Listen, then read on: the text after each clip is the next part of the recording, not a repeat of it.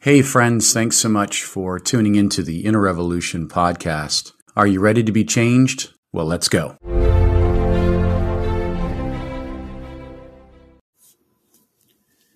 Hey everyone, great to be with you for another cast here at the Inner Revolution.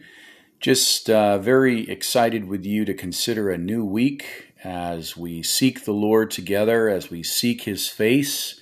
This is how we will have a spiritually effective and fruitful week as we seek the Lord's face here in Psalm chapter 34. I love that verse 3 through 5. It says, "When I sought the Lord, He delivered us from all of our fear." So if we're seeking other things, we will certainly enter into self-consciousness. We will come to conclusions based on our own understanding, void of God's wisdom. So fear is a crippling agent that starves the soul. And I want to talk about a starving soul for a minute. When we look at third world countries or poor countries, we can consider the great need of people for food, for help, for medicine, starving children. I mean, we've seen those, or actually we have been to these places where there is great needs, great malnutrition, great need for care, not only physically, but emotionally. And oftentimes it stems from a spiritual need as well. And I feel like in our nation, in our world today, we are seeing a starving generation. And what happens when we physically starve? I mean, I personally have never been in that place. I've maybe missed a few meals, but most of us maybe listening have never experienced, outside of fasting maybe, going without food for days on end. But the body really physically begins to burn through the stored fats, and eventually starts to eat away at the muscle. And it's actually very unhealthy when the body starts to, in so many words, eat itself. And of course, there's a weakness that steps in, a shutting down of organs and circulation. And in a very short time without food, we can maybe last a few days, maybe. Water is another story. If we don't have water, we can certainly be in trouble quicker. But when we consider, the needs spiritually that we're seeing, and just the acting out, the negative acting out, I feel like when I look at some of the news nowadays, it's like a child. So many people are like little children negatively acting out or tantruming due to their anemic condition, due to their not getting their way. And so entitlement, pride, ranting, this mob revolution where people are just looting and screaming and crying about things that come from a starving soul, a identity crisis, a place of great emptiness. Now, we've all been here too, where we've maybe eaten things that have no spiritual or no physical protein to it, I should say, and we're just constantly hungry. We could have a huge meal, a carb meal, and in a few hours be very hungry again. And what is that? We're just eating the wrong things, and we are filling the hole, but we're not having nutrition for the body. So like somebody that likes sweets, for instance, it's pleasing to the taste, but it's eventually bitter in the soul, bitter in the stomach. I think of my son and I, sometimes we go to McDonald's and it tastes good going down, but in a few short moments, it's like a brick. And this is how a lot of people can live, with a starving soul. How about this? How about when there's parasites in our body or a tapeworm? Tapeworms are very horrible to think about, but they're interesting, where there's a entity in our body eating all of our food and stealing it from the cellular absorption and fabric of our metabolism to receive the nutrients and the proteins and the vitamins and the nutrition that our body so desperately needs. And so the tapeworm is in the intestine typically, and it eats and eats and eats, and it starves. And no matter how much the person is eating, they are still hungry. Now, doesn't this really reflect the nature of the natural man? The more you give him or her, the more thirsty they are. The more they consume upon their lust, the more miserable they are. The more they get, the more unhappy they are. It's so interesting. We're in the most richest nation of the world for right now. That is, but people that are most depressed. What is that? It is a starving soul. It's a starving soul. Naturally speaking, protein is very good for the muscles, builds amino acids, it strengthens the structure of the body, it feeds the tissue and strengthens muscle mass and or endurance and strength training. But without proper diet, without a proper consumption where we don't live to eat, but we eat to live. In this sense, we're feeding our body what we need. And spiritually, this is so key because we can become a wasteland. Now, we said last cast in Hosea 4:6, my people perish for the lack of knowledge. They are destroyed. And I've been thinking about that, like, why is it that people are destroyed? It's because they have an anemic soul. They have a starving heart. They are moving and very busy, but not doing anything. They are anxious, fearful, and they don't even know what they're fearing. And this is really sad when you talk to someone that's mind is racing, whose eyes are wandering.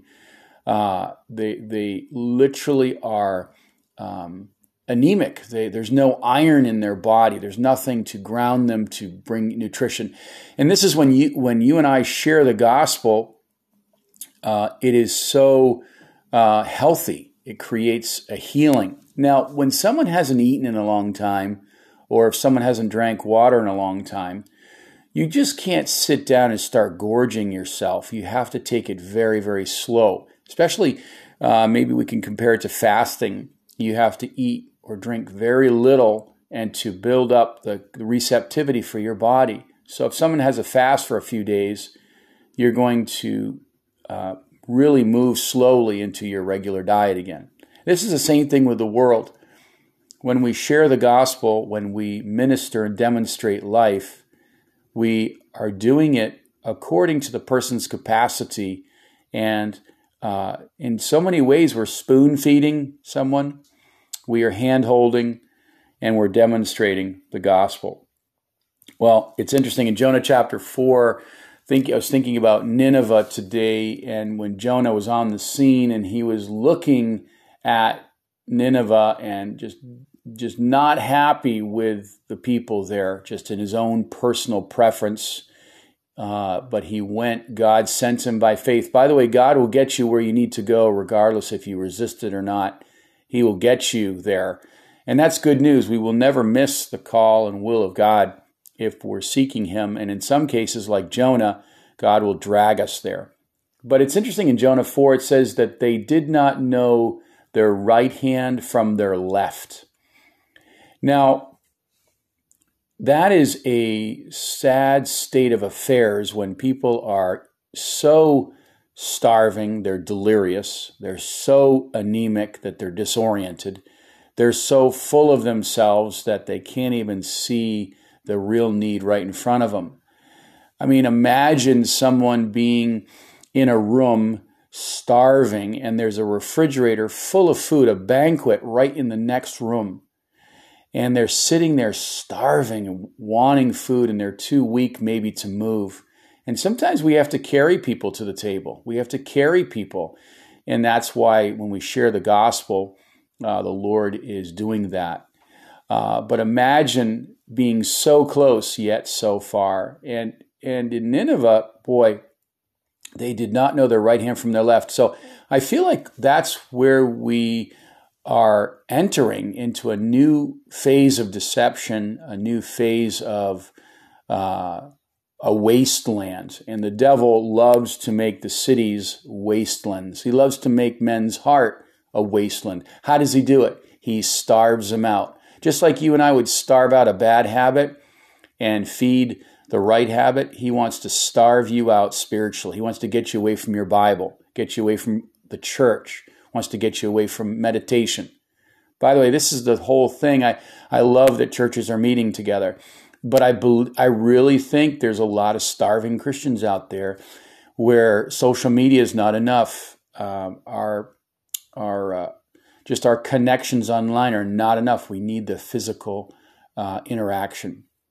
So know this, that a starving soul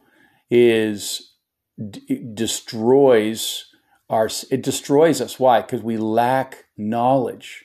My people perish or destroy for the lack of knowledge. Now, we are certainly not in an age where knowledge is not everywhere. I mean, it's everywhere. There's tremendous, Google this, Google that. You can spend your time reading this or that, or even talk to the average person. It's incredible, the consumption of knowledge. But where is the wisdom? Where is the application of that knowledge? Where is the courage to live and demonstrate what we have received? Now, that happens through fellowshipping with what we have received. So in Hosea chapter 4, the whole chapter is very interesting and reflects a lot of the characteristics we're seeing now. But what is the best thing that we can do is to present and demonstrate the gospel, the person of Jesus Christ, and the work of the cross. Now, 1 Thessalonians 2:2, I heard this verse this weekend where Paul said, I was bold in the Lord with you. Very interesting statement. I was bold in the Lord with you. Now, this is the way that demonstrates a healthy soul, is when we're bold. God gives you and I courage, confidence, assurance to speak what needs to be spoken, demonstrate the truth and love, but to not live in fear. Now, here's an interesting verse in Esther chapter 5. I've been thinking about Mordecai, Esther chapter 5, verse 9.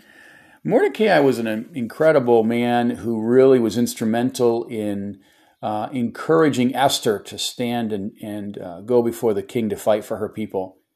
But Mordecai had his own issues with Haman, a man that wanted to take his life, a man that was deceptive, conspirator.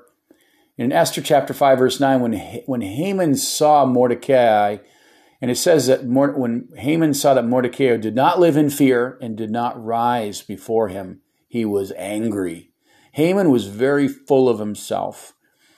And, how was it that Haman was so interested in the things of the devil that he didn't realize that his own plan would put himself on those gallows, and his own conspiracy would backfire on him. And don't you love that? That's what Jesus does for the believer, is that he will fight for them and he will be faithful to deliver them. Sometimes that is death. Sometimes that is bad things happen to godly people. Sometimes that is, but the eternal consequence ripples through time, and there is a beautiful testimony in it. So Mordecai, how could he stand before men? Well, he kneeled before God. That's how you stand. How do you stand in intimidation? You kneel before God in your heart. You bow down low. And those that are intimate with God are not intimidated by man. So, how does this relate to us today? Well, we can't necessarily control what happens to us, even though many of us try to do that. We maybe crusade and do all that we do in a reactive way. But really, our emphasis is how we respond to things. We can't control what happens to us. We can't even control what happens in our own body for that matter, but we can control how we respond. And that's why a Mordecai spirit is what we need today, because we either have a Mordecai spirit or we have a starving heart. Our lust, we consume upon ourselves, our lusts in Proverbs 7, the man is reduced to a piece of bread. Proverbs 5 talks about the woman hunting the precious life, starving it out, so weak that it can't even respond, can't even fight back. Again, that's, the devil wants to beat the fight out of you and I. He wants to distract and to starve out the soul. But in Daniel 11:32, Daniel says this, those that know their God will do great things. Those that know their God. There it is again. What do we know? Well, it's more than just facts. It's more than just head knowledge and concepts and measured knowledge and theory. No, it is experiential knowledge. It is the epignosis. Because we have walked with him before, there's a track record. There is a assurance and a memorial in our heart to the faithfulness of God. That's why we are bold. That's why we are bold.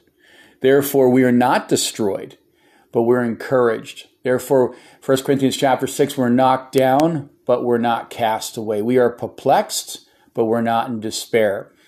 There's trouble, but what happens? Our trouble brings us to God. So how are you responding today? Do we have a Mordecai spirit? Well, that takes time. That takes, again, being honest before God and maybe falling down and getting back up again. But a Mordecai spirit where we are speaking to other believers and encouraging them in their call, encouraging them like he did in Esther chapter 4 with Esther. You were born for such a time as this. And as Mordecai spoke with Esther, what did Esther say? If I perish, I perish. You know what? That's kind of the attitude that we need. We need that healthy attitude that in Acts 20:24, I don't really matter, but God is everything. When we get to that point, that radical point, that's a beautiful expression of Christ increasing in our life and we decreasing. Boldness. How does this happen? It happens by focusing on Christ and not risk management. How does boldness happen? We receive boldness and courage. Courage doesn't mean there's an absence of fear. It just means that something is we're living by something greater. Now, I'm not happy with what I'm seeing in our country. I don't even recognize our country, but don't forget it's for a season. It's for a season. And this idiotic mindset, this backwardness, God is allowing maybe to wake up Christians, maybe to hasten prophecy, maybe to give the devil an upper hand to shake what can be shaken. But my question is, okay, the devil is on a leash. He's tethered. His time is short. But how are we responding? Are we Mordecai's? Are we standing and speaking? Are we standing and loving? Are we standing and serving? Are we standing and drawing near? Remember, Ephesians 6, it's all about standing. It's all about standing, and God holds us in our place. Well, I just want to encourage you today, they that know their God, fellowship with their God. You know, one of the greatest ways to activate knowledge is through worship. Worship, where our focus is Him. We magnify the Lord in Psalm 34:3, exalting His name. We make Him big. We make the cross big. We make love big. We make truth big. By the way, sometimes I've noticed that questions cannot be answered all the time. Why? Because even the answer is not able to be received. So our consistency, our demonstration, our lifestyle is, it really keeps speaking. And as people, just like a starving soul, you can put a steak right in front of them with mashed potatoes and green beans and the whole nine.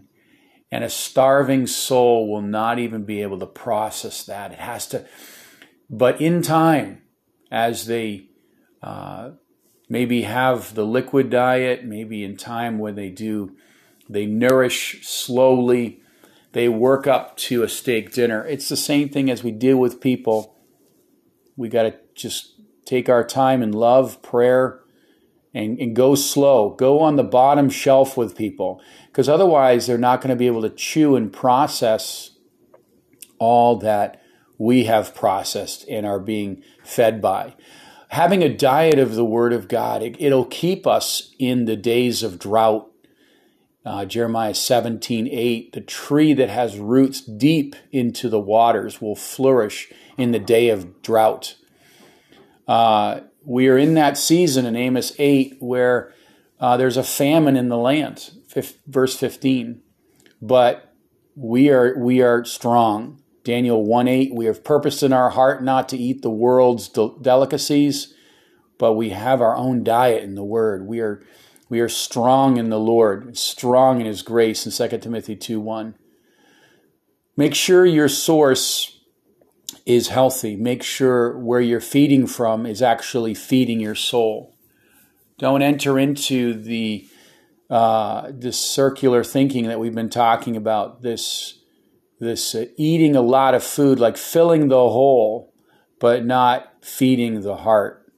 So important, so important. Our lust, our addictions, our 1 John chapter 2, verse 15, the pride of life, the lust of the eyes, these things starve the soul.